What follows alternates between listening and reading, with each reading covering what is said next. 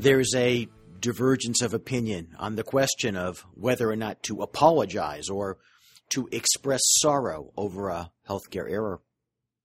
Will it lead to increased chances of malpractice litigation and be construed as an admission of liability?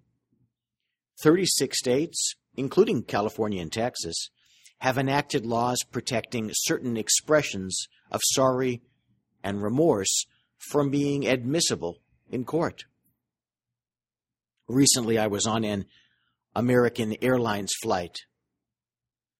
A flight attendant carrying a tray with a filled red wine glass lost her balance and dumped the wine on my shoulder, down my back, and, onto my seat. She immediately and profusely apologized and said that she'd get me a cleaning voucher.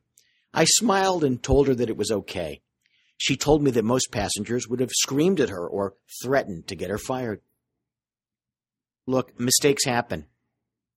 And it's often how the mistake maker, not the victim, reacts that makes the difference in the outcome. If your state immunizes apologies, does your group have a policy on when, how, and what to say?